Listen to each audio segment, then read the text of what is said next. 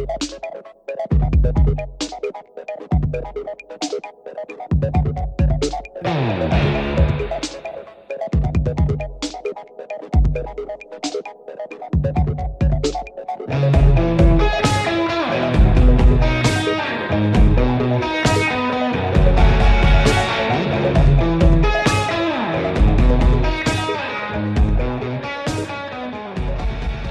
I'm Monty Hellman, and you're listening to Film Wax Radio. My name's Adam Shartoff. The name of the show is Film Wax Radio, episode number 510 of the podcast. I'm recording this on Sunday, September 23rd, to be posted on September 24th, my birthday. It's one of those times where we just have a lot of guests and a lot of great segments, and so I'm putting out a couple of episodes a week for a little while. Anyway, this is a great episode. We have Eugene Hernandez on this episode, and Eugene is, let's go back a drop here. I was a camp counselor after being a camper in a camp called Camp Thoreau many years back. And when I was a camp counselor, one of my campers was named Mark Rabinowitz. And Mark and I lost touch after the, what is it going to be, the 80s, I guess. As does happen, for like 20 years. Our lives went about their way when camp ended. Some reason or other, life brought us back together. Both lived in New York City at the time, and after a long hiatus, we met up. And it turns out Mark was in the film world. I think I was still in the music world, in the industry. I don't know. I don't remember. But I was certainly, if I was, it was the end of it. And I had already had this interest. Mark was the founder of one of the founders of IndieWire with Eugene, and so they were partners at the time. When I met Eugene, time has passed; they've gone their different ways. Neither are involved with IndieWire in any direct fashion. Mark is going to be, I believe, coming up on a future episode of the podcast. But Mark had a blog, and I believe he still might, called The Rabbi Report. And so anyhow, I would write for him, and I started writing about film, and he eventually got me, it probably was right after we started, and he got me a badge for the New York Film Festival. This had to be about 12 years ago, and I've been going since every year, and I'm going right now. I'm going to see a bunch of films this week for the New York Film Festival. So all that had to do with Mark and Eugene, but the point of the matter is that's how I met Eugene Hernandez originally. Eugene was co-founder of IndieWire, and then eventually left IndieWire, some 16 years later to join the Film Society of Lincoln Center with their digital initiatives. He's now the deputy director of the Society, and he is on this episode to talk about his past and his present, to talk about IndieWire years, and to talk about his Film Society years and the New York Film Festival, which is coming up in just a matter of days.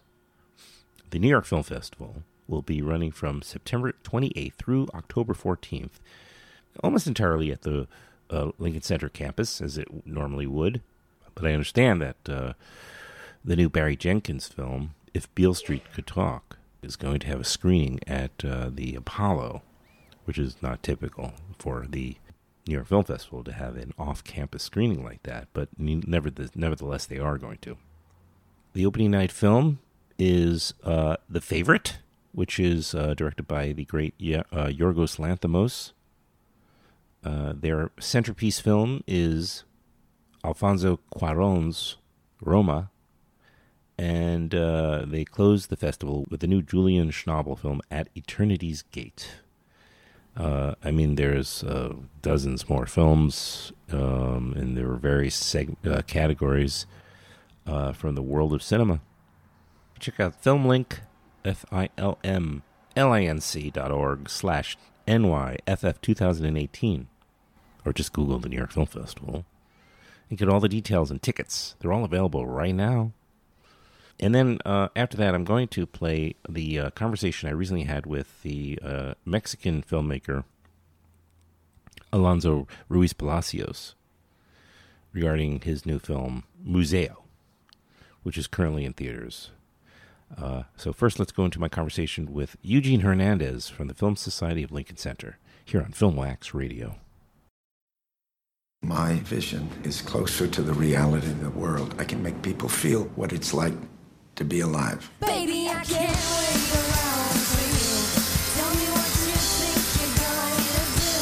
Baby, I can't wait around for you. Sometimes you feel that people forget. I have never obstructed justice.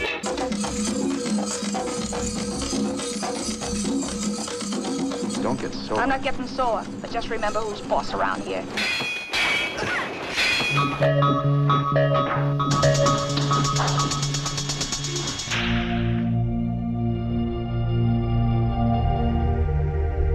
If you like the movie, please tell a friend, tell a friend, tell a friend. Movies, those are mysteries. There was something about this that was so powerful, it was almost overwhelming.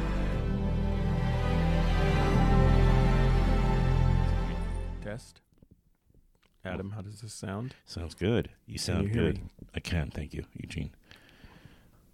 Yeah, I've been to two press screenings for the New York Film Festival, which takes place, at least at this point, well before the festival begins, right? The P&I screenings. It's interesting because, yes, the screenings start 2 weeks prior, but as far as I'm concerned, the first day of press screenings is the first day of the festival.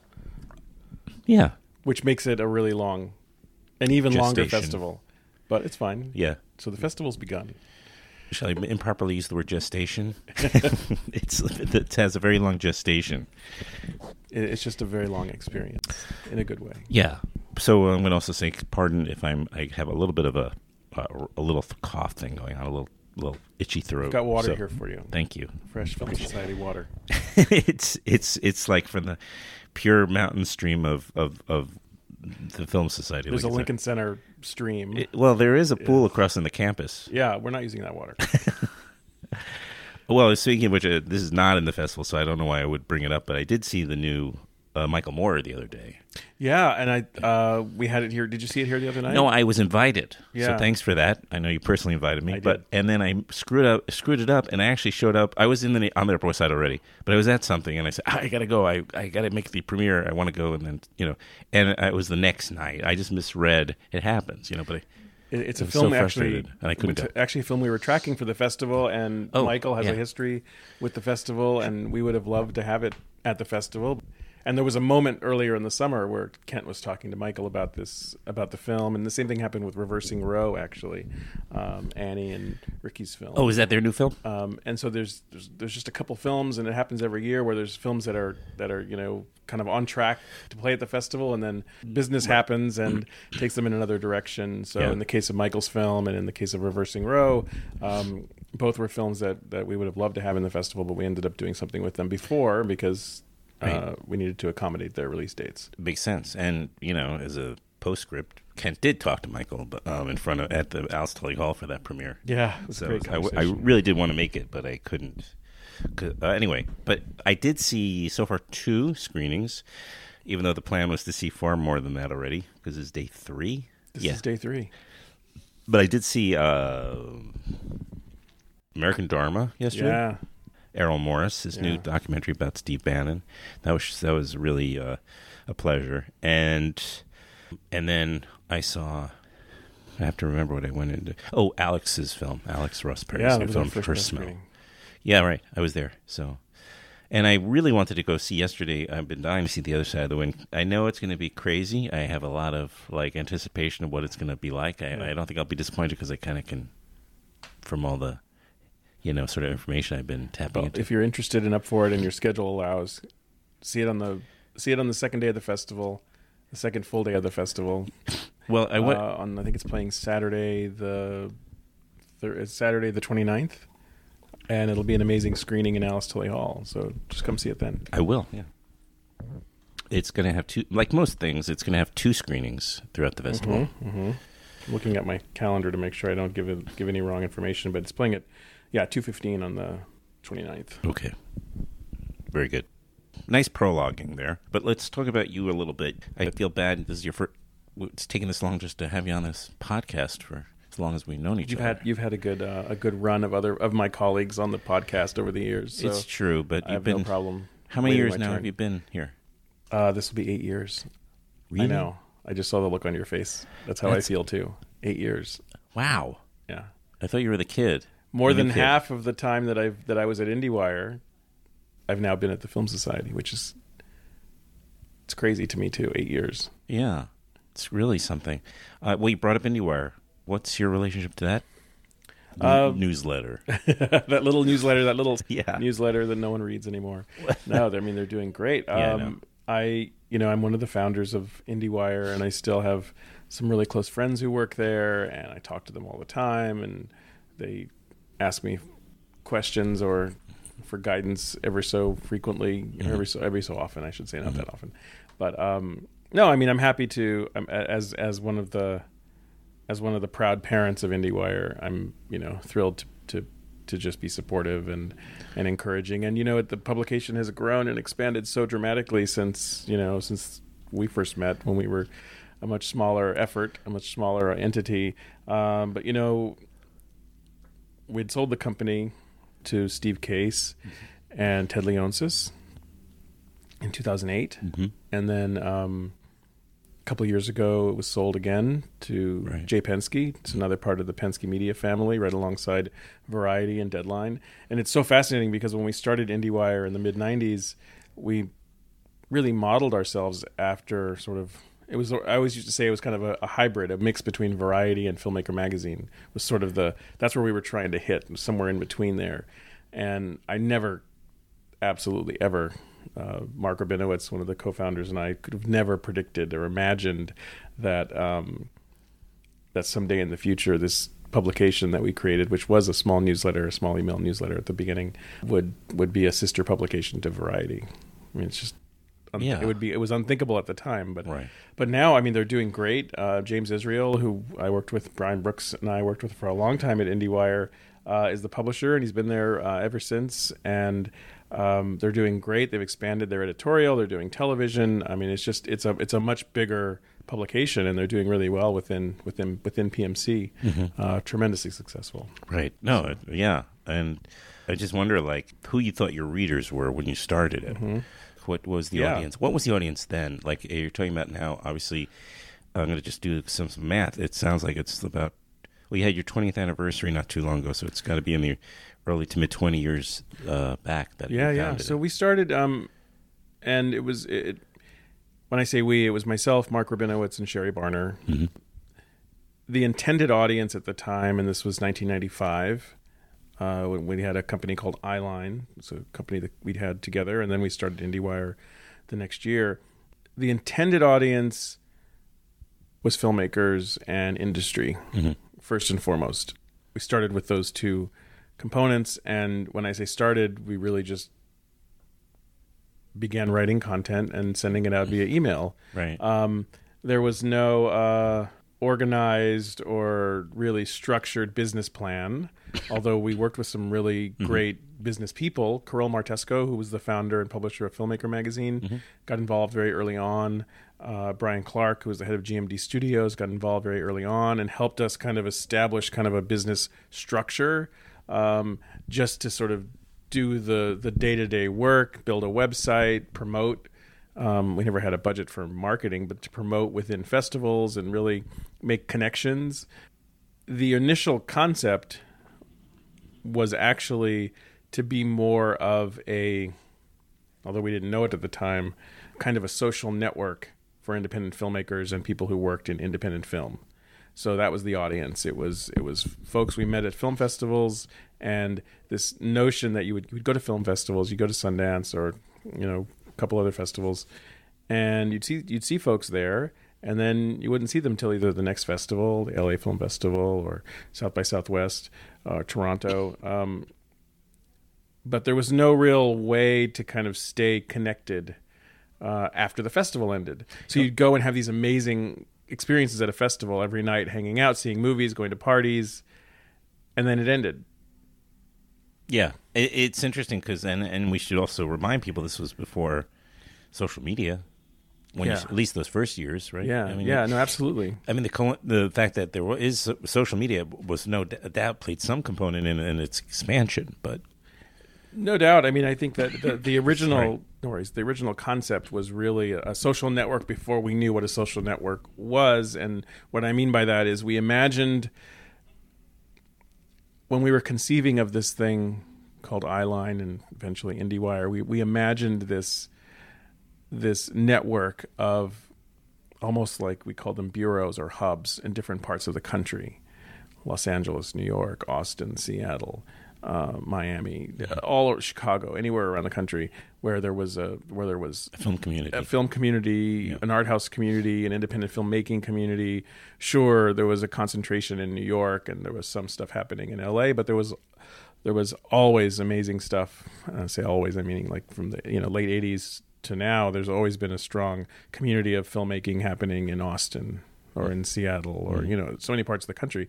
So the idea was to create a way that these filmmakers and people who work in film in different parts of the country could connect with each other. We didn't have the tools.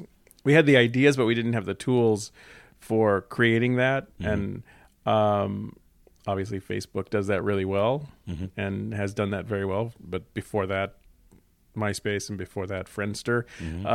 So when we were creating IndieWire and Eyeline, we relied on AOL as kind of the platform in which we would connect with folks. I remember one, I think it was like Memorial Day weekend of '95. I spent the entire weekend in my apartment here in New York searching on America Online for anyone who had independent film or indie film in their profile. You could create profiles on AOL. Right.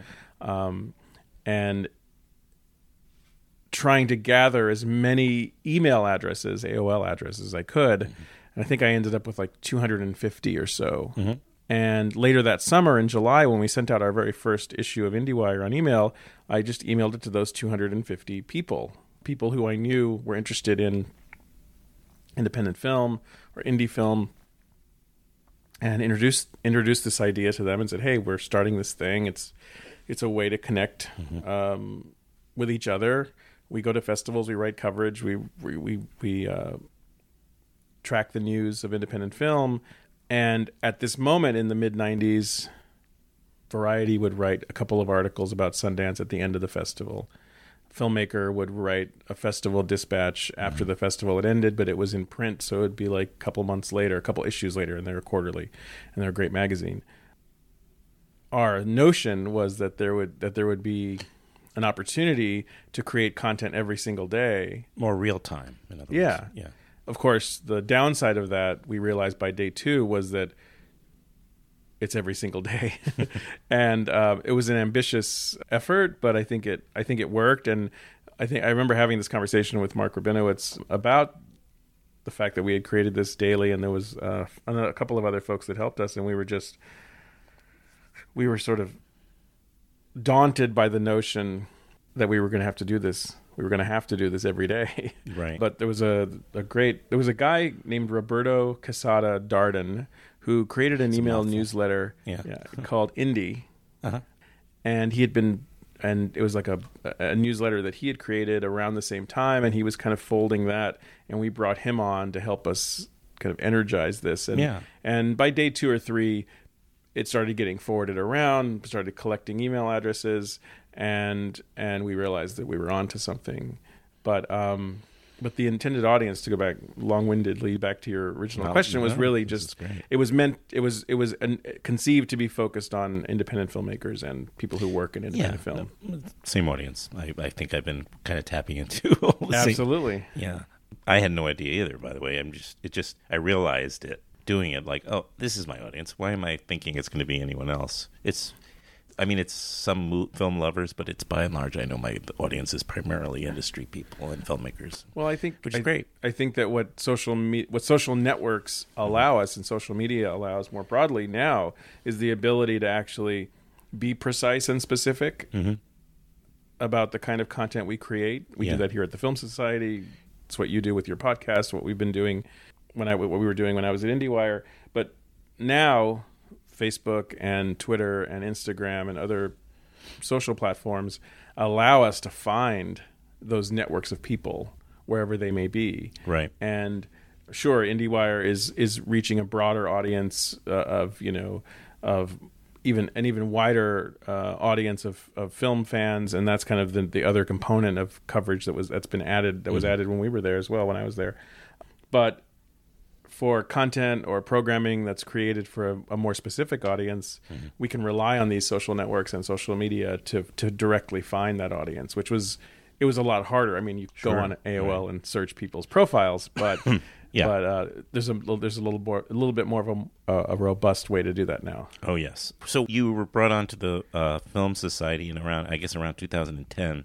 Mm-hmm. What was the function? I mean, was it since you're coming from a kind of a media background at this point, and what was the initial role that you were meant to play? A woman by the name of Rose Kuo, who I met on the film festival circuit. Right. She was running AFI Fest for a while and working with a number of film festivals, and she became the executive director here at the Film Society.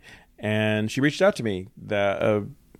She came on in the summer of 2010, and she reached out to me. We were friends from the festival circuit, and she said she wanted to give me a tour, and put on my hard hat, went across the street from where we are to the now Film Center, to what would become the Film Center on 65th between Broadway and Amsterdam, and the Eleanor Bunin Monroe Film Center hadn't opened yet. It was a year ahead of opening.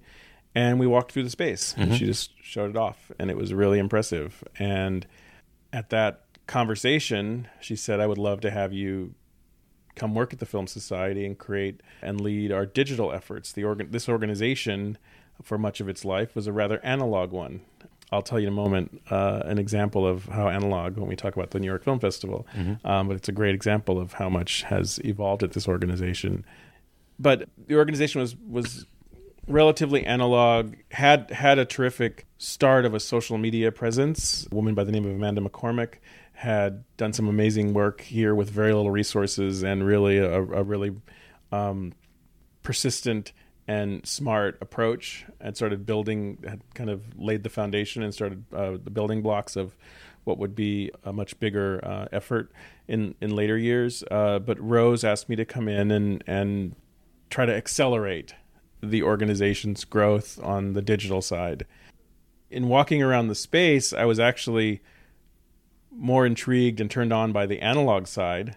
The fact that the organization was about to open a brand new film center, a $38 million film center with 2 new movie theaters, a small amphitheater, a restaurant and cafe.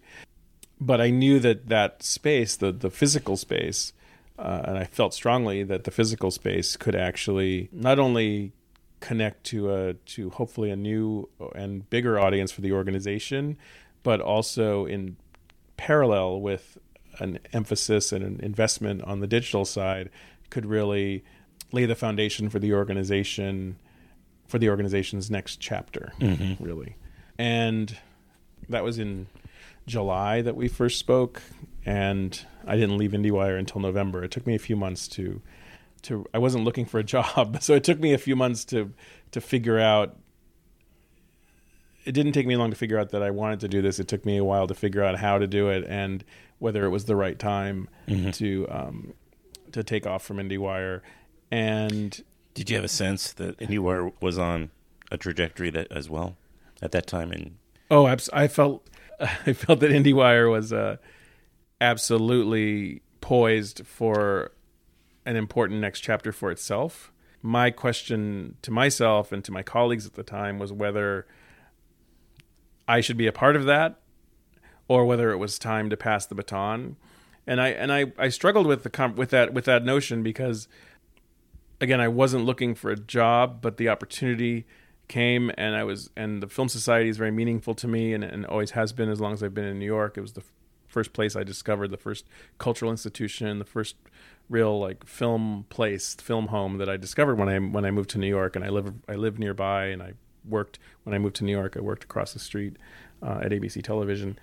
So when I started coming here in the early 90s it just became an immediate home for me. And so if I ever were to leave IndieWire, this would have been the place that I would want to go. Probably this, or like Sundance, which has given me a lot personally as well, and gave a lot to IndieWire.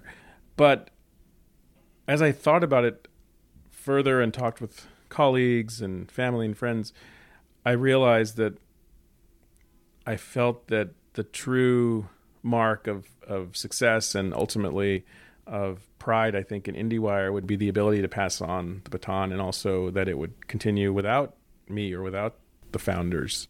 I think that's the sign of longevity, when you can step aside, pass the baton, and it can continue to grow. And I think IndieWire was ready for a next chapter, and it was a great moment to bring someone for me to go in a different direction, and also to bring someone else into the mix. And I think Dana Harris, as the editor-in-chief and general manager, and James as the publisher, James Israel, who I mentioned earlier, it's just been in the right hands. Ann Thompson, who I had brought in as a blogger when I was there, coming in as editor-at-large. I mean, it's such a strong team, and it was like the right group to kind of take it to the next level.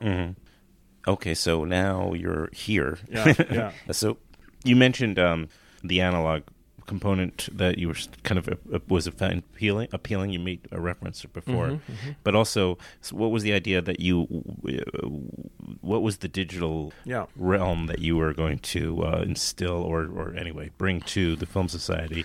I mean, was it part of the actual films? Was it part of the online presence? Was it all the above? Film comment?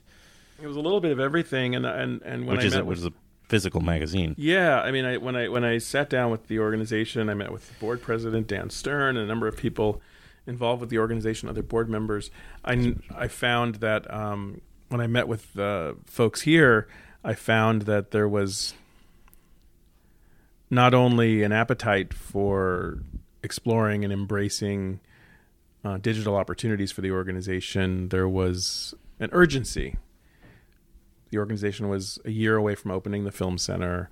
It was an opportunity to engage and connect with a new audience or a bigger audience here in New York.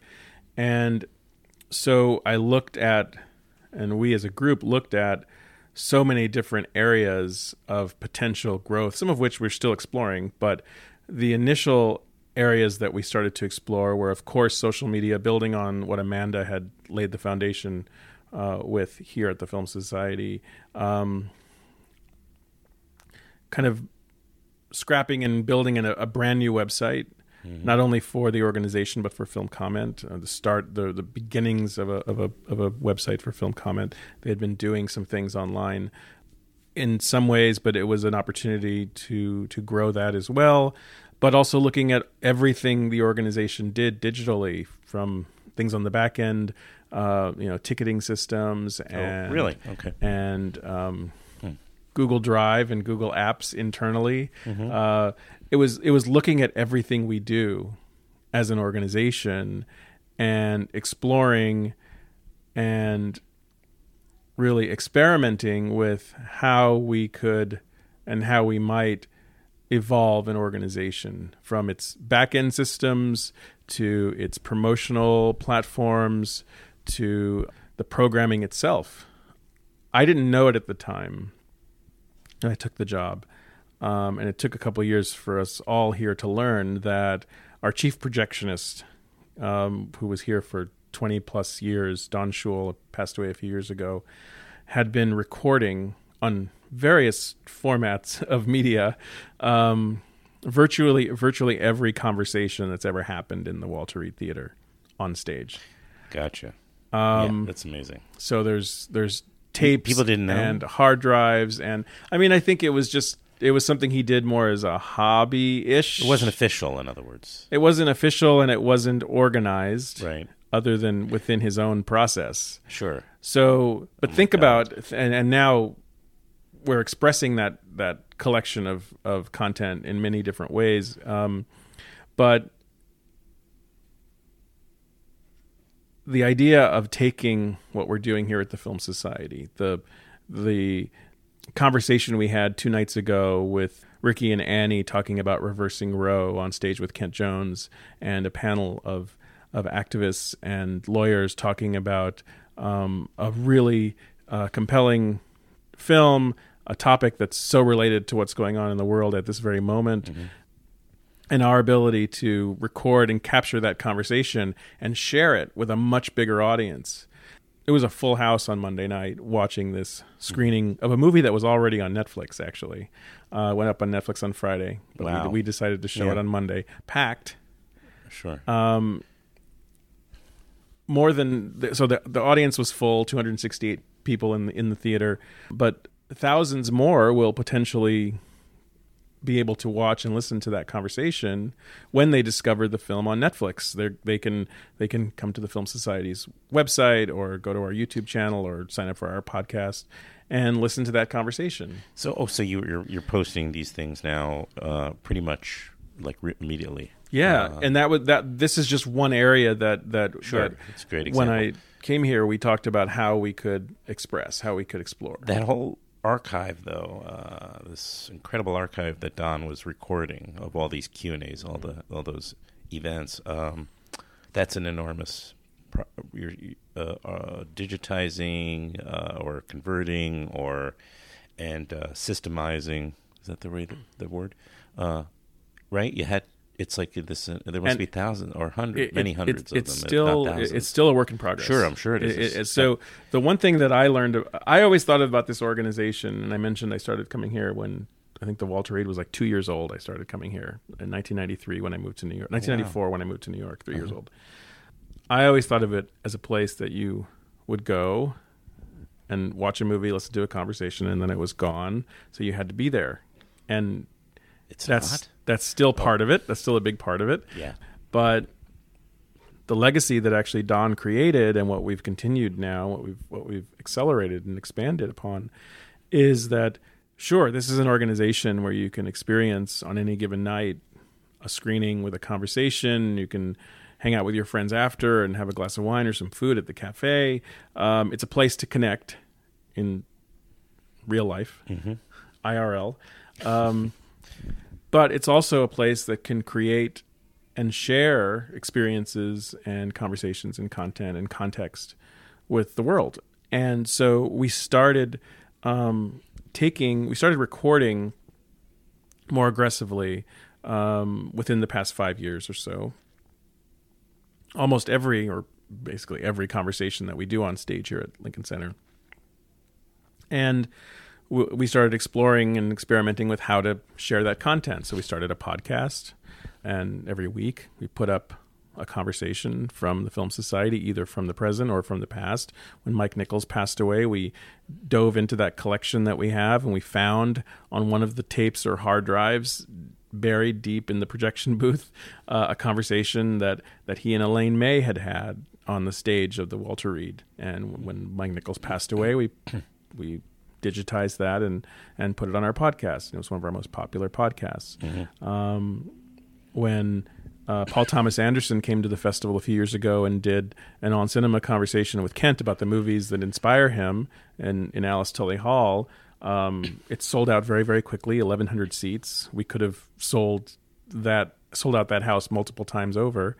But instead we recorded it, captured it, and put it on it was the very first podcast that we did. And I think it's also still one of the most popular. And so now thousands of people have attended that New York Film Festival conversation with Kent and Paul Thomas Anderson.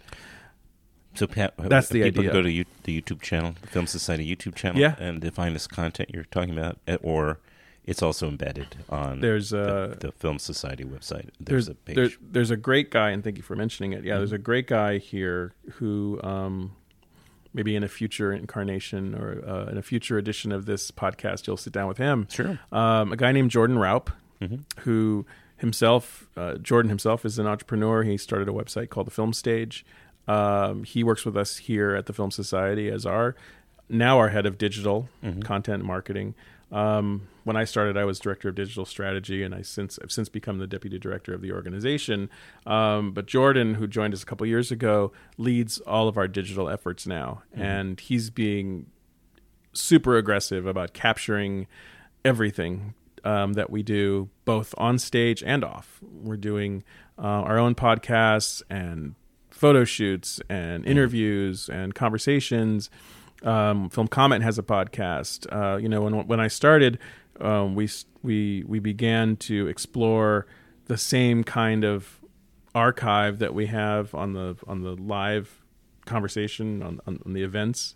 The same kind of archive exists for Film Comment. We have more than 50 years of magazines, print magazines, and editorial content, exploring every moment of cinema and cinema culture for the past 50 plus years. Much of it in printed form. So we're embarking on a future version of the Film Society that really, for lack of a better word, exploits all of this content, shares it, engages people with it, right? Yeah. And it would be it would be a shame. Right. It would be a tremendous loss for film culture not to do something with all these conversations that have been recorded, all of this editorial content from Film Comment. And next year the Film Society turns 50, and it's an opportunity for us to start talking about that. Yeah, and think about it, like what a kind of maybe it will inspire so many other film societies that are out there, to do the same if they're not already doing it. We also see an opportunity to work with those many film societies and art houses around the country. There's an incredible network of art houses, and there's a terrific conference that happens. It's right before the Sundance Film Festival called the Art House Convergence. Yeah, and first year I started going, there were definitely fewer than 100, maybe even fewer than 75 people that attended this conference. It takes place at a mountain resort not too far from Park City, right before Sundance, the week before. This past year there were hundreds, so many people that they've had to expand to the neighboring mountain resort just to accommodate everyone. It's a giant convention of people that do what we do here, the Film Society, but all over the country, at mom and pop owned movie theaters, single screen movie theaters, multiplexes, art houses, film societies, museums, and it's become the gathering place for these for this art house culture, and we also think that now there's the technologies in place that we could actually collaborate and share. Actually, working on an event that right now that hopefully we'll be able to announce in the next couple weeks or month or so that might connect. The notion is to say originate something from here at Lincoln Center, but connect it with 7 or 8 dozen other art houses on the same night, maybe a shared program, or recording something here and sharing it with other art houses, or recording something somewhere else and taking it here. So that infrastructure actually exists in a technological way now, where there's this giant server in the cloud that already a lot of distributors and content creators are putting their trailers and other material, and then art houses can take it down and ingest it into their booth and screen it on a big screen. Oh, wow. Okay. That kind of thing has been done already a lot by, for example, the Metropolitan Opera. They're recording live operas, and you can go to some theaters all over the place having screenings of those to I reach think audiences that they couldn't before. Yeah, and I think there are a number of us who imagine a scenario in which art houses can have the same kind of content that's related to whether that's new films, old films, one-offs, conversations with filmmakers or others, and doing more of that in a kind of network and kind of a coalition. Yeah, it's very exciting. I don't know if you're aware of this because it's the theater here at Lincoln Center, but as a side note, but my son's mother is an actor. She's was in this play Pipeline last year. I don't know if you saw that. It was on the campus. I didn't see it, but I remember seeing all of the the advertising. I heard very good things about it. They filmed it like a little bit sort of between a theatrical film and a staged, the filming of a play. And they're actually doing a limited kind of theatrical thing around, well, it's not just around the country, but it's actually also in Europe too. Because it's the subject matter is very, very pertinent and very, of its moment. And so they went in and shot it, and it's going to have these screenings. And it's under the aegis of Lincoln Center Theater. Yeah. No, it's not. Well, I think, it's absolutely the direction that this organization is exploring, and so many other organizations like ours. Look, it's a in many ways it's a really fragile moment for culture generally, but for art house culture especially specifically. Yeah. It's difficult to do what we do. We're very fortunate here at Lincoln Center to be at Lincoln Center, the arguably one of the greatest arts campus, and it was the first of its kind when it was founded in the early 60s.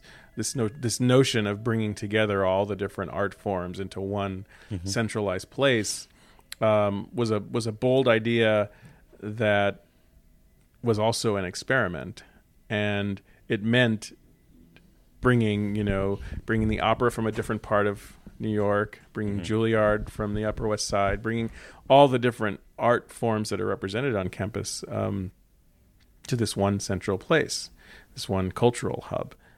Now it's a very common thing. You see it in so many different cities around the world to have this kind of campus of arts institutions. But certainly in this country, when it happened here at Lincoln Center in the 60s, it was an experiment. It was a new idea. Right. And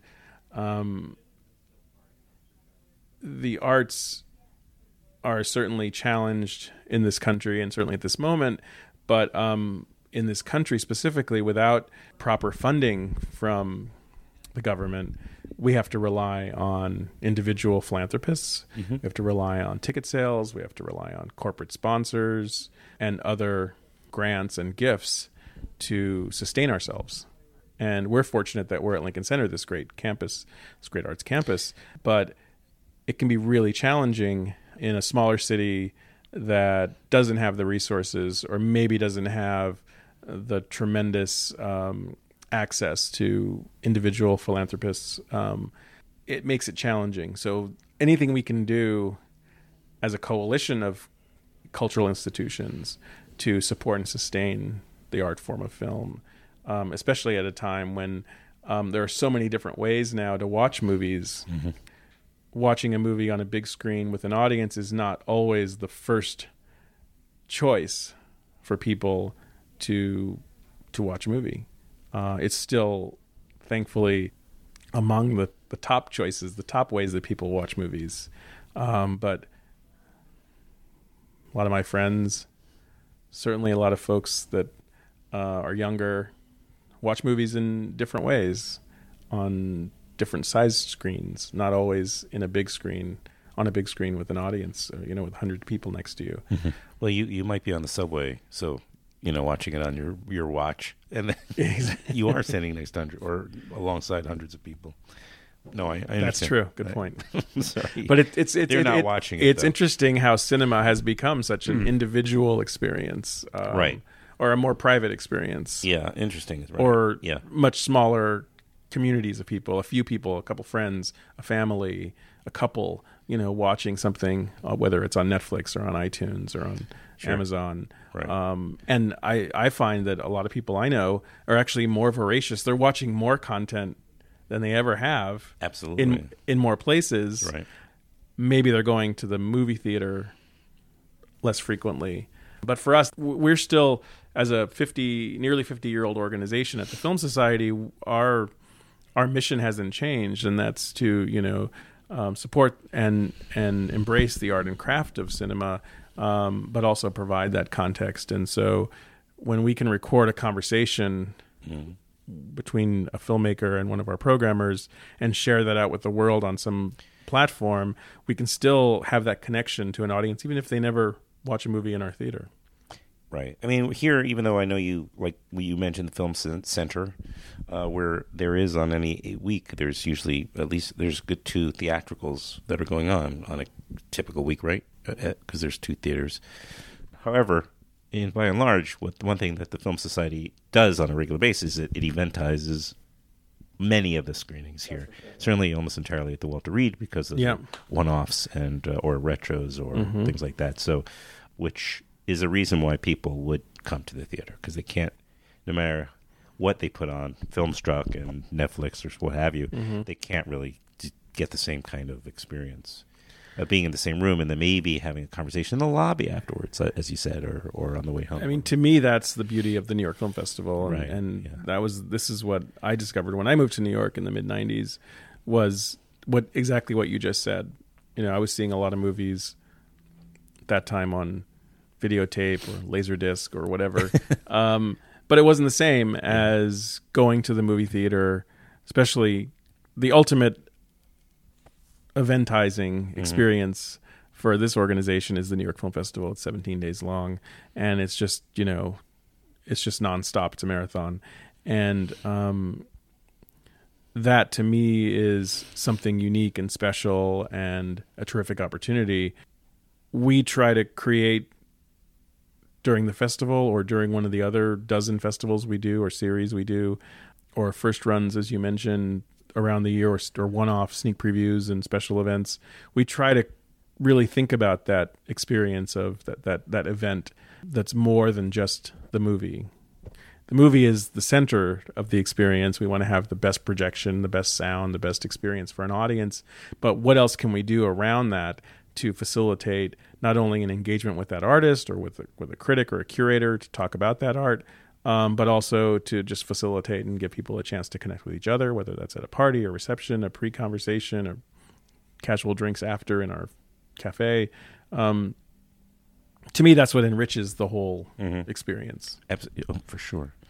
And people that are listening and that are in the New York City area and love art house and independent film should definitely take the opportunity at this point to subscribe to the Film Society's email, get on their newsletter email list, because all the information is going to be there. There's also, there's a number of ways to be kept up to date about all things that are going on here throughout the year. We really try to create as many different ways and try to be on as many different platforms so that audiences can connect with us in whatever way they feel appropriate.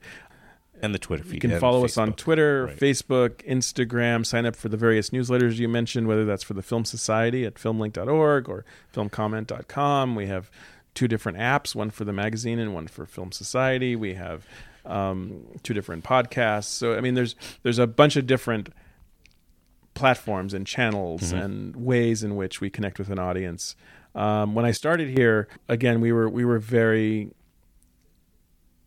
interested as an organization in exploring, but there was a more analog culture and rooted and approach, right? And in some ways, it was very hands-on and very much individual to individual. The best example I can give, because this is how I used to attend the festival. Today, when you attend the festival, you go online on the website and choose all your tickets, and you can be alerted to new tickets being put on sale immediately via Twitter. Whenever we put more tickets on sale, we're able to release tickets that were being held by some of our members, or studio may give back some tickets to be sold to the public that they aren't going to use, and we'll immediately do an alert on Twitter and say tickets are being released today for X, Y, and Z, or sometimes we'll even announce special programs or surprise programs on social media. And people can act very quickly, and they can be engaged with us throughout the day and throughout the festival. But when I started going to this festival, the way you attended was you took a blank check that you filled out everywhere except for the amount, and you took a piece of paper and you checked off the movies you wanted to buy tickets to, and you put all that in an envelope with your blank check, and you mailed it to the Film Society. And then a few weeks later, they would fill out the amount that you were being charged, and they would send you your tickets back. Are you serious? I don't remember that. That was how I bought tickets to the film festival. I mailed the Film Society of Lincoln Center a blank check. It's incredible. And things are different, very different now. But when I talk about this being an analog organization, that's how ticketing and package fulfillment and ticket sales for the festival happened for a very long time. Do you still accept checks, personal checks? You know, it was a seminal moment. I remember actually, and this has got to be in the early '90s. I believe still working in the music industry, perhaps, but is that I remember just deciding I'm going to buy. So I would every year the New York Times would have this big 2-page, like, you know, ad of all when they would announce all the films at the New York Film Festival, and I loved just pouring through it. And I always wanted to like be somebody. I always would afford to just go to everything. And one year, I guess I was ahead of the game financially because I bought 2 blocks. I bought two pairs of tickets for everything for like. One of the blocks, I guess, and so I had tickets. I must have come here and picked up. I don't remember, but I assume I must have come here to the box office and just done it there. I don't remember how it happened anymore. But I took all my friends and my parents to screenings that year, and had the time of my life going to just. And I didn't know a lot of the filmmakers. Mm-hmm. I knew some of them. But I was introduced to so many people. I believe now that I'm thinking about it, this really probably played an instrumental role in my kind of getting really, you know, gravitating towards what I'm doing, you know, as I think back about it. Because I didn't really attend, I don't think, against it till Mark Rabinowitz, who you've mentioned. You know, he sort of gave me an opportunity just to help, like, blog for him because I was looking to kind of... Remember, that's how I met you. Yeah, exactly. And by the way, he just texted me yesterday, I think, or the day before, saying he's coming up. He'll be here next week. He's going to be here for opening night. The Rabbi returns. The Rabbi returns, so it'll hopefully be a bit of a reunion for you. Well, for you guys certainly, absolutely, and myself. So I have my own connections, and then I found myself, by the way, this year. I don't know if you're familiar, but I was on the screening committee. That's right. I did know that. Thank you. So well, I watched 100 shorts, so I could get a film badge. Which I already was able to get from being in the press. Now you're even more of an insider. You can watch tons of movies, I hope. But I mean, you know, I it's funny because I did the same thing early on. My first New York Film Festival was I didn't even know. Sure, the movie that I most remember as my first New York Film Festival experience, it was the very first movie I saw at the festival, was Pulp Fiction, the year that it opened the festival in 1994. Yeah. And that was, you know, certainly high profile, memorable, it was a notable screening, a notable movie. But I also just took a chance on a bunch of other movies, and I didn't have a lot of money. I just moved to New York. I had a job at ABC Television. I was in my 20s. But I took a risk. I took a chance. I know, and we know here at the Film Society, how it can be expensive to sustain a movie addiction. So one of the things we've done in the last now 6 years since opening the Film Center is we do a number of free events. Attending a film festival should not... break your wallet, break your bank account. We have amazing donors and members and philanthropists who support this organization and have the resources to do so. But we want the festival to be accessible to as many different audiences as possible. So we do every night free events at the film festival, talks, panels, conversations. We'll release tickets. We hold back tickets and we'll release tickets on the day of for rush, for half price. So folks just need to sign up for our newsletter and all the different Twitter platforms, feed, as you mentioned, and we'll release information on that stuff. But that was also a big change for this organization to really, when we had the space to do so, to just start doing more things, start doing more events that are free and that are open to the public. We're doing we've had screenings off campus before, but we're doing our very first screening in Harlem with Barry Jenkins' new film, If Beale Street Could Talk, and the very first screening of that film will be at the Apollo, and it's going to be a great night with Barry, and having his film, the very first screening of his film at the New York Film Festival will actually be off campus and at the Apollo. Is that a first? I don't remember that happening before. We haven't ever done anything at during the festival that I know of at the Apollo. We did an event with the Apollo a few years ago. There was a documentary about Nina Simone that was on Netflix. Oh, yeah. What Happened, Miss Simone? What Happened, Miss Simone? Mm-hmm. And we did a premiere of that event, of that film with Netflix up at the Apollo. And this year with Barry's film, and given the subject matter, and given that much of it was shot in Harlem, it was just such a perfect opportunity to take the movie and premiere it. When's that, by the way? It'll be on October 9th. October 9th, okay.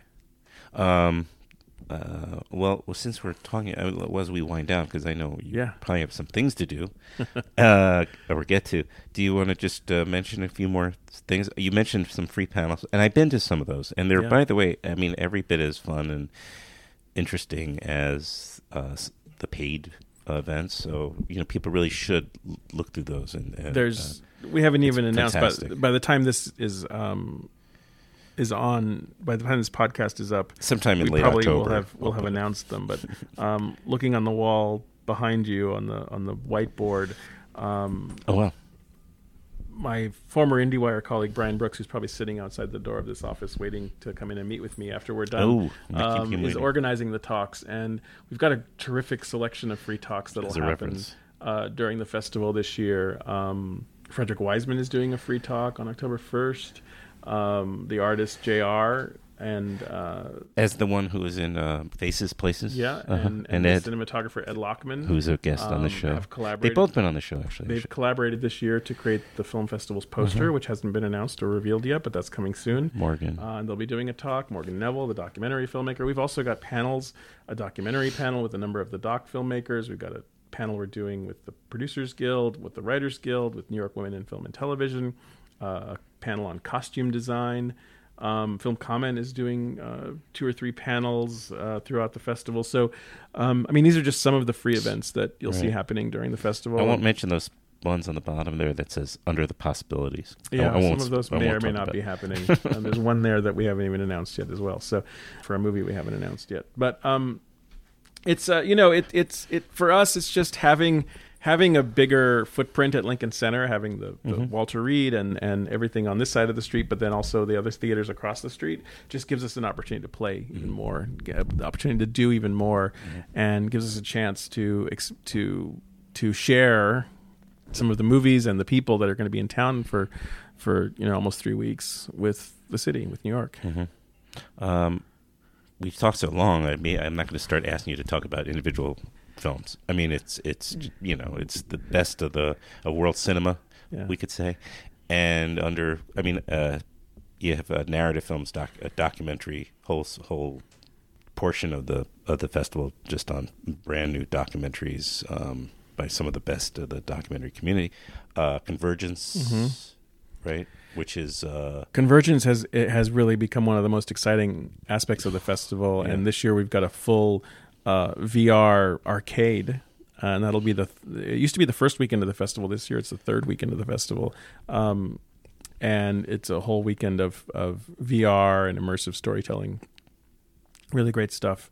On the second weekend we've got Projections, which is our more experimental and avant-garde film program. But much of the lineup really stretches the full span of the 17 days, whether that's the main slate, which is about 30 films this year, or the documentary program, or some of the special events you mentioned. I mean, my personal favorite movie, probably my favorite movie of the year, but I still have more to see as always, is a movie called Roma, which is directed by Alfonso Cuarón. He's going to do a conversation the day after the screening. The centerpiece screening is on October 5th, and he's going to do a conversation with Kent Jones on the 6th. It's one of the best movies I've seen in a really long time. Great. And even though it's a Netflix movie, even though so many people will see it on Netflix when it airs, and I think it'll be great on Netflix. It'll be a special and memorable experience to see it on a big screen, and if with Cuarón with him there, and just the experience of the way he shot it. It's in black and white, but in widescreen format, with just an exceptional attention to the details of the sound alone. Seeing it on a big screen with an audience will be a memorable and kind of one-time only experience for this movie that will have a small theatrical life, but will reach audiences around the world once it's on Netflix. So it's going to be a great way to experience that movie, and it's a great movie. Just because you mentioned it's the centerpiece. Yes. Well, let's talk just about opening night and closing night films as well. Yeah. I mean, the opening night is is a movie by Yorgos Lanthimos called The Favorite. Right. It's a twisted kind of tale of royal intrigue. It's also one of my favorite movies of the year. Maybe it's number 2. 'Cause it's just wickedly funny. Olivia Colman is a revelation to me. I was familiar with her, but really this movie just her role as the Queen is just stunning. Wow. Rachel Weisz, Emma Stone. It's dark and funny like any Yorgos Lanthimos movie, but it's also it's also accessible and really entertaining. Great.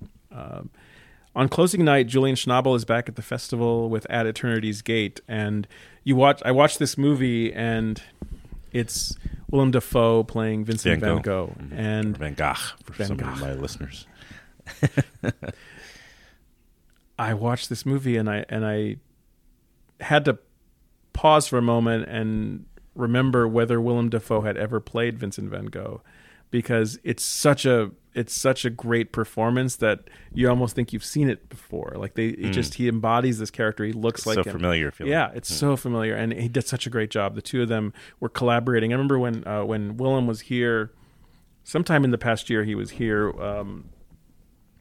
with Florida Project after the festival, and he had said to me, he's like, "Oh yeah, I'm going away for the weekend to the south of France. I'm working on this movie with Julian Schnabel," and like I was intrigued.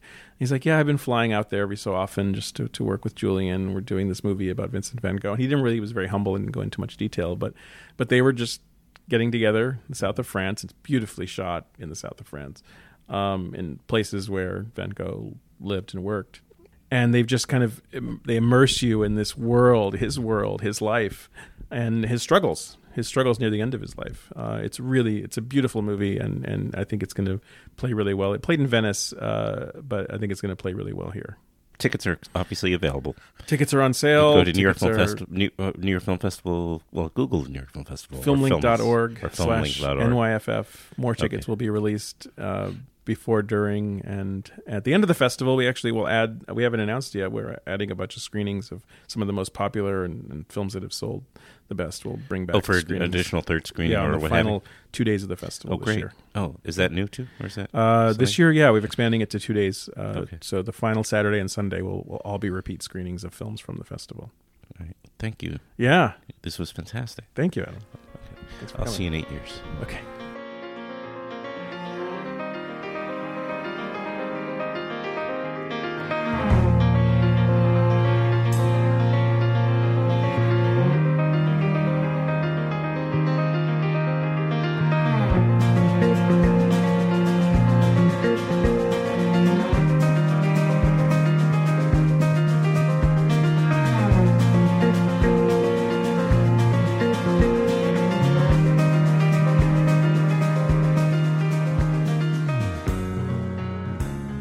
This is Alonso Ruizpalacios' second feature film following Güeros. And, it's interesting. I had a interview with Alonso some years ago for Güeros, and I initially recorded it. I recorded another podcast that I was doing for Kino Lorber, the distributor, and then I was allowed, as part of that agreement, to also post the show on my podcast.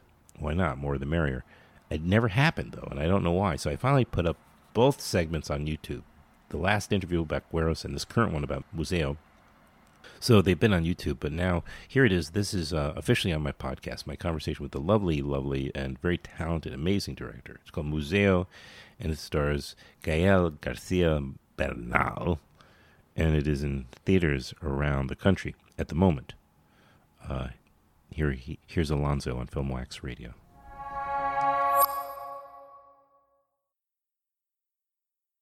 Necesito saber si puedo confiar en ti. ¿Estás seguro? Tira. ¡Ay! ¡Me pudiste sacar un ojo! ¿Te moviste? Vuelves a tocar una pieza y te largas a tu casa. Bueno, tiene que ser hoy. Pero hoy es Navidad. Mira, nos vemos a las 12, donde siempre. ¿Qué andas haciendo, Chaps? ¿A dónde vas con esas bolsas? Buenas noches, feliz Navidad. ¿Qué te pasa? ¿No estás contento? Ahí va, ahí va. A partir de aquí no hay marcha atrás.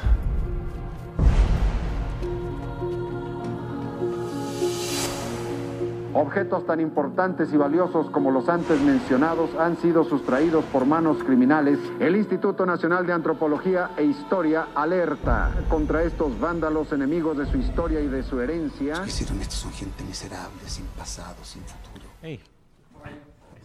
We actually, we met before? Yeah. Where? Yeah, Kino Lorber.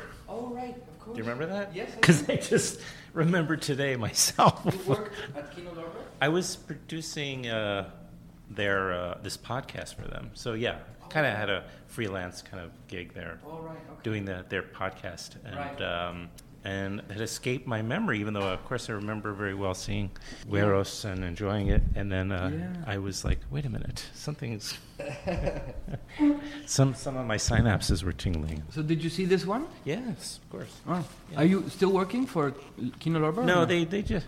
Did you have something on? No, I was just gonna step out and come back. Okay. Okay. In like 20 minutes. Yeah, that's great. That should do. Yeah. Well, I'm still very good. I have a good relationship, and I do. I don't know. I do different things for them on occasion. Like I did recently. They took a podcast of my own, and they're putting it on their a DVD. Okay. As like a bonus thing. Cool. And then I also sometimes they'll have me go to the studio audio like to a post house and do the director's audio commentary. Oh, great. Okay. And work with the audio with them, or sometimes ask the questions and talk with them, or sometimes just be there in case, that kind of stuff. Cool. So I still do some things with Kino. They're still terrific place. Yeah. Who knows? Maybe they'll do the American DVD, or I don't know. Who knows? I That's in the future. Yeah, we'll see. I mean, we reached out to them, and they kind of they didn't respond right away because we had a thing with YouTube that YouTube had bought the rights for SVOD anyway. Yeah, so, I get it. So yeah, I don't know. I hope so because I really like them, and I think they do a really good job in curating their videos. Yeah. How's it going? Good. Yeah. Good. Yeah. We had a really good turnout yesterday at the Angelic, and apparently it's sold out for today and tomorrow as well. Brilliant! So. That's fantastic. Yeah, and it's also at the Angelic Landmark. and at the Landmark at West 57th Street, all the way west. Yeah, that's right. Yeah, here in New York. And off the top of your head, I mean, Gabrielle was in the room. I could have asked, but is it playing in other cities in the States yet? Yeah, not yet. It'll play next week. It's playing at in DC. It'll be there for a week, and then if it performs well, it'll extend, and then it's going to Coral Gable. Cinema. Yeah, I've heard of that. And then it's going to after the LA Film Festival, where it's screening there, and then it's going to have a run at the Laemmle in Los Angeles. All right, so you're getting a nice bit of it's starting there, and then we'll see where it goes. Yeah. Well, if you're listening, help make this happen. Make it help bring Alonso's film Museo to a large audience. I did enjoy it very much, and it was a very interesting tone to this film. It's certainly dramatic, but there's moments, all sorts of moments in it, which kind of made you feel that sometimes it's verging on even comedy, sometimes on it has again that magical realism moments in it, a few like that, but since it is based on actual events about a heist that these two young friends committed in 85, right? Yeah. How concerned were you with that representing the reality of that in the story? Does that matter that much to you, especially with this much distance? Well, it mattered at first, and then less and less as we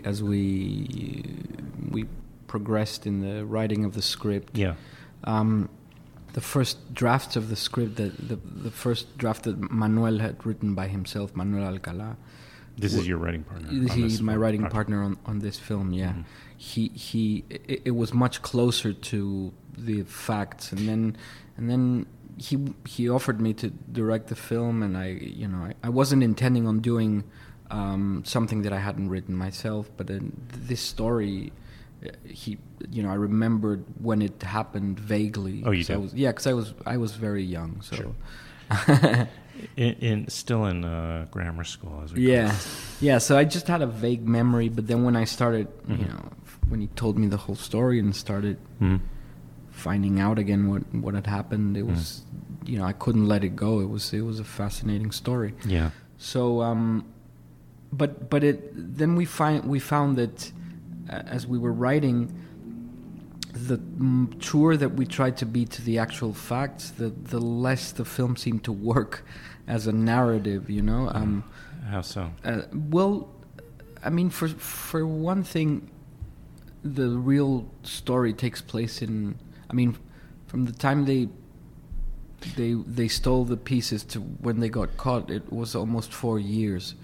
I see. Practical things for a film, it just doesn't. Yeah, and work. we tried. We did have these huge ellipses, but then it was just like time that nothing much happened. Right. And the only interesting bit seemed to be like sit in a closet. It doesn't make for great film. Yeah, it is. They were kept in a closet. I know. I read. Yeah. The only interesting bits were like the heist, and then when they got caught, and in the middle it was like not much. Yeah. So we kind of just decided to.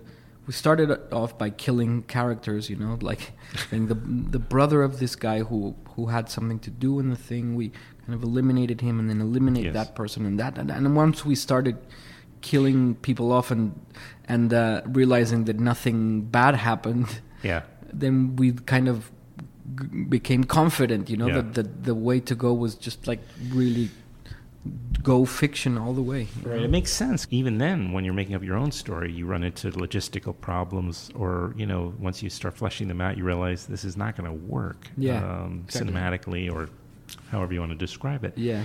So with a real event, it's even more can be more tricky. You know?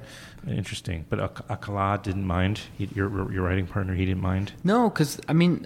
Also, that was my condition to come into the film, that we rewrite it together. And I mean, I couldn't see myself directing something that I don't. I have to be involved in the writing for me to get really interested in the film. Right. Yeah. When I said, by the way, before, there was a little. There's not much comedy to it necessarily, but there's some moments. Like his relationship with his sister, that kind of thing. There's some moments. Let's talk about, of course, that Gael Garcia Bernal is plays the lead. Mm-hmm. And then you have Leonardo Ortiz Gris. Did I get his name right? Ortiz Gris. Ortiz Gris, yeah. Ortiz Gris. That makes more sense. Plays Leonardo Ortiz Gris. Is the other friend. They're old friends. Mm-hmm. He's fantastic. He was in your earlier film, Güeros. Yeah, he was in Güeros. And the two have an interesting relationship, and you can tell me the name of the character because I can't remember. Leonardo's character is Wilson, or Benjamin. Wilson, of course, right, right. Benjamin. Benjamin. How could I forget? Is definitely seems to have limited mental, sort of a certain limit. He's somewhat limited, but he loves his friend, but and the two are very close, obviously. But he definitely is. He's weak. There's a weakness that's central in his character, right? Yeah. Well, I guess you could argue that for both. Yeah, absolutely. No, we designed it like that. I mean, again, nothing to do with the real characters. Mm-hmm. When we were writing, we said, well, it just kind of led us into these reflections on friendship and how they're built on power struggles as well, and it just kind of made it charming to make him simple-minded, like we decided in our heads, Wilson, we said, well, let's just imagine that he's 9 or whatever, mentally, and he just kind of and it was he became a really endearing character and lots of fun. There's just some things that I don't know. I really don't know where that came from. It just kind of seemed to work once we decided he'll be simple, like kind of naive and sure. slow, and it just made him more charming and lovable, and you kind of felt for him, and absolutely, and the way his friend kind of abused him, in a way. Well, at certain points, I guess you could argue, that it comes pretty close to that. But he's also, when you're given the power in the type A, it's hard not to resent it to some degree, because you're pulling along this other person sometimes. Yeah. So it is challenging, Anyway, I should mention, just by way of a synopsis, that they end up robbing this archaeological museum. Yeah, the National Anthropology Museum in Mexico City. Right? Yes, in Mexico City. Yeah. And they do it in the sort of the dead of night, because I think, his character, Gail's character, was there on some freelance job or something? Yeah. Was it he was helping with... he was a photographer's assistant. That actually did come from the real story, that he worked as an assistant to a photographer on the museum. They were taking photographs of all the pieces. Right. And so he spent like a whole summer there, and he saw how they took them out of their cases, and so he was able to case the place as well, even passively, although maybe it was building up in his mind already, that he could see. I don't know if he could see how poorly it was guarded, because it was, and there was no alarm system. Mm-hmm. I mean, that's crazy. You think about a museum, even in the 80s, every museum was had a. Although if there are guards walking around, perhaps they just lock the door, and maybe they don't. There's one interesting thing about that when we were already in pre-production and scouting the film, we went many times to the museum, which, by the way, for those who don't know it and who haven't been in it, I mean, it's a great place. For me, it like asks nothing of the Louvre or the Met or the British Museum. It's this. It was built in 1964, and it houses the largest collection of pre-Hispanic art. It was made by architect Ramirez Vasquez, this famous architect, Mexican architect, who did the Aztec Stadium and other great monuments. And so when we were scouting for this place and going over and over to the Anthropology Museum, the director told us, he said, well, a place like this, we have improved, of course, the security systems, they've been updated and everything, but he said, but still, how can you guard a place against, daily it has between 3 and 15,000 visitors, like the numbers range between that. Yeah. He says, how can you guard it against that amount of people? He said, you can't. And the only way is that these places depend on trust. There's a social pact between the institution and the people. It's up to the citizens to look after it, and he said, and that's how it's always survived. Interesting. He said only once have they graffitied the walls of the museum, and it happened in 2000 something. It didn't happen in all. So 40 years later. Yeah. Yeah.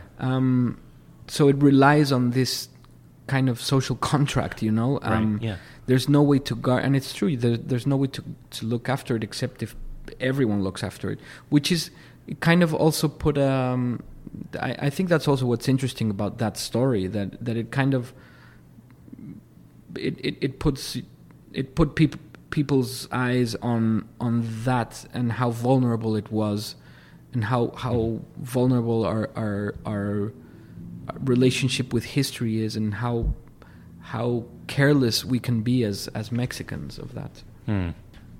But in a surprise turn, they let you shoot at least some of the film. No, yeah. The museum, which is shows a great amount of. If it was a person, it would show a great amount of not courage necessarily, but self-esteem or something. Because here they are. They were showed they were fallible. Mm-hmm. They were certainly breached. Yeah. that trust you described, this social pact, this trust that was breached, and yet they're still willing to let the story be told. Yeah. And be part of the cast in a way. Well, yeah, I mean, it wasn't easy. It was a labor of like 4 years. It took like 4 years to convince the museum of to let us film there, because they don't, like, as a policy, they don't let film. They don't allow filming inside the museum. So they. At first they said no, and we insisted, and we made this like really long campaign of like presenting them with all the benefits that it had, until they understood that the film was also going to be part of the memory of the museum. It also, I mean, the film itself celebrates the existence of this museum, the creation, and this event is part of its story now, These guys are part of the story. People came to see the empty cases. Yeah, that was... Which kind of is an extension of that pact again, in a way, because, it's almost like taking this solemnity to the fact that they were stolen and, like going to pay respect to that. Well... in a way, like showing like we care so much about that the breach was made in this contract. You know what I mean? So that they would go look at an empty thing. I mean, I don't think it was just sensationalist thing. I don't know. I mean, to be honest, I did read it as sensationalism. And, you did? I didn't. And but you never know. Open to interpretation. I mean, I remember seeing the pictures of the queues that formed after the museum reopened in like February or something after the robbery. Yeah, because the robbery happened on Christmas. Right, which explains part. By the way, it wasn't just a bad security, but they were celebrating that night apparently a little too much. Yeah, no, I mean these guys were smart in how they did it. Yeah. Not but much else. Exactly. But these photographs of people queuing up to see the empty cases, I remember when I saw them, they made me really sad just to think that people, it spoke to me like about Mexico, that we'd much rather see that than go and see the pieces themselves. That there's something about the thrill of it and about the voyeurism of it. I see. Interesting. I interpreted it so differently I just figured that people would make a pilgrimage there in a way to express, but that's kind of counting in that they were going before that, and really valued this gift of this museum. I kind of took that because the way you portrayed the family, and the response of the father. Okay, so when the robbery happens the next day or the days following, we see Juan, who still lives with his family, his parents' house, and by the way, his father is played by the great Alfredo Castro, who is, wonderful, and been in several of Pablo Larraín's films, including Tony Manero and Postmortem, some great films. And The Club. Did you see The Club? I did see The Club. He was great in The Club. Yeah, he's a great actor. Yeah. And so he, Alfredo's character, the father, is really outraged. I mean, and really kind of has a really strong reaction to this breach against his country, and a sense of real nationalism comes through, So, it's anyway, I was saying that because he was living with his folks, right? And, oh, right, and the whole dynamic there. So I felt like this museum really represents so much, and the artwork, the archaeological history of the countries. There's a nationalistic feeling about it, like a pride. Yeah. I mean, I think both things are simultaneously true. There is in part of the population a real sense of pride and respect towards our past and our heritage, and at the same time, I think there's all like in mass we are like we can be a frivolous people, you know, that who's just seeking thrills and not paying attention to what really matters, you know. Well, and it just that's not exclusive to Mexico. No, as I was well. going to It's say, just I think if you go to any museum here, the majority of the people there are not from America. Yeah, true. I don't know. Yeah. I could be wrong. They're mostly, Yeah, no, you're probably right. Maybe they're mostly Mexicans. Well, a museo is, again, it's playing at the Angelica and at the Landmark at 57 West here in New York City. So everybody should go check it out. Great filmmaker Alonso Ruizpalacios. I should apologize. There's no way I expect any of your fellow countrymen to pay for a wall. And we just want to make that clear. that quite the opposite. We won't pay for it. Don't worry. Okay. I was going to say, if you're considering, please stop, because it's just there will probably. I'm hoping in the coming months there'll be even less of a reason to worry about a wall. Yeah. But the Mexican films continue to really be one of the great imports, as I tweeted earlier today. Yeah. You know, and. So is this your second feature? No, you made a feature before. This is my second feature. It is your second feature. Yeah. You made shorts, I guess. I've made shorts. Yeah. Right, yeah. Mm-hmm. It's amazing how quickly you're grown into kind of like an international filmmaker. The festival's festival responses have been fantastic. Yeah, well, really like a festival favorite.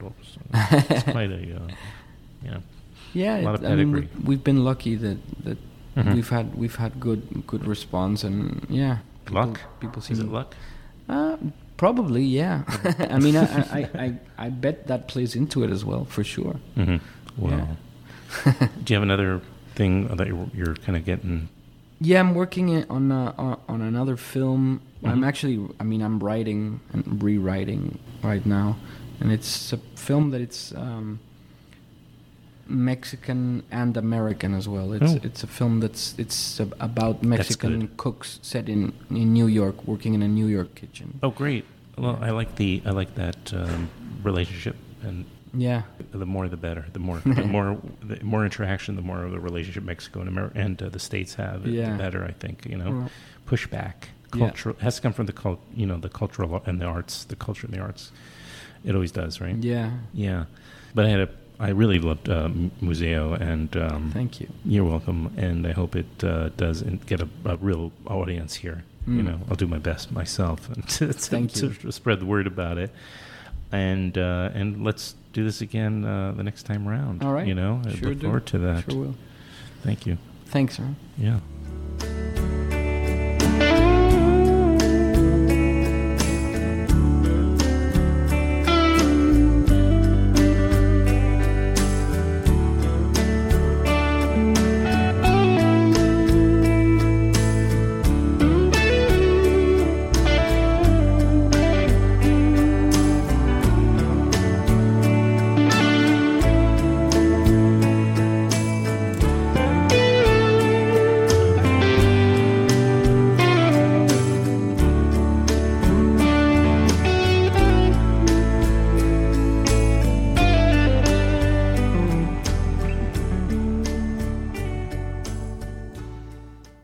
Does it.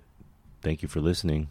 We'll be back in a few days, actually, with a new episode with the talented, fabulous Melanie Mayron, who many people may remember as an actor from 30-something and many films, television shows. She's a director, too. She has a new film. It's called Snapshots, starring Piper Laurie and Brooke Adams, and it's a moving, dramatic film. Also, very excited to present my conversation with author Peter Biskind. He's written many books about movies, including Easy Riders and Raging Bulls. He has a new book. It's called The Sky is Falling, and it's currently available right now. You can read it. And I talked to Peter on the next episode of the podcast, so make sure you tune in. Take care of yourselves and the ones you love. Until next time, this is your host, Adam Shartoff. The name of the show is Film Wax Radio. Take care.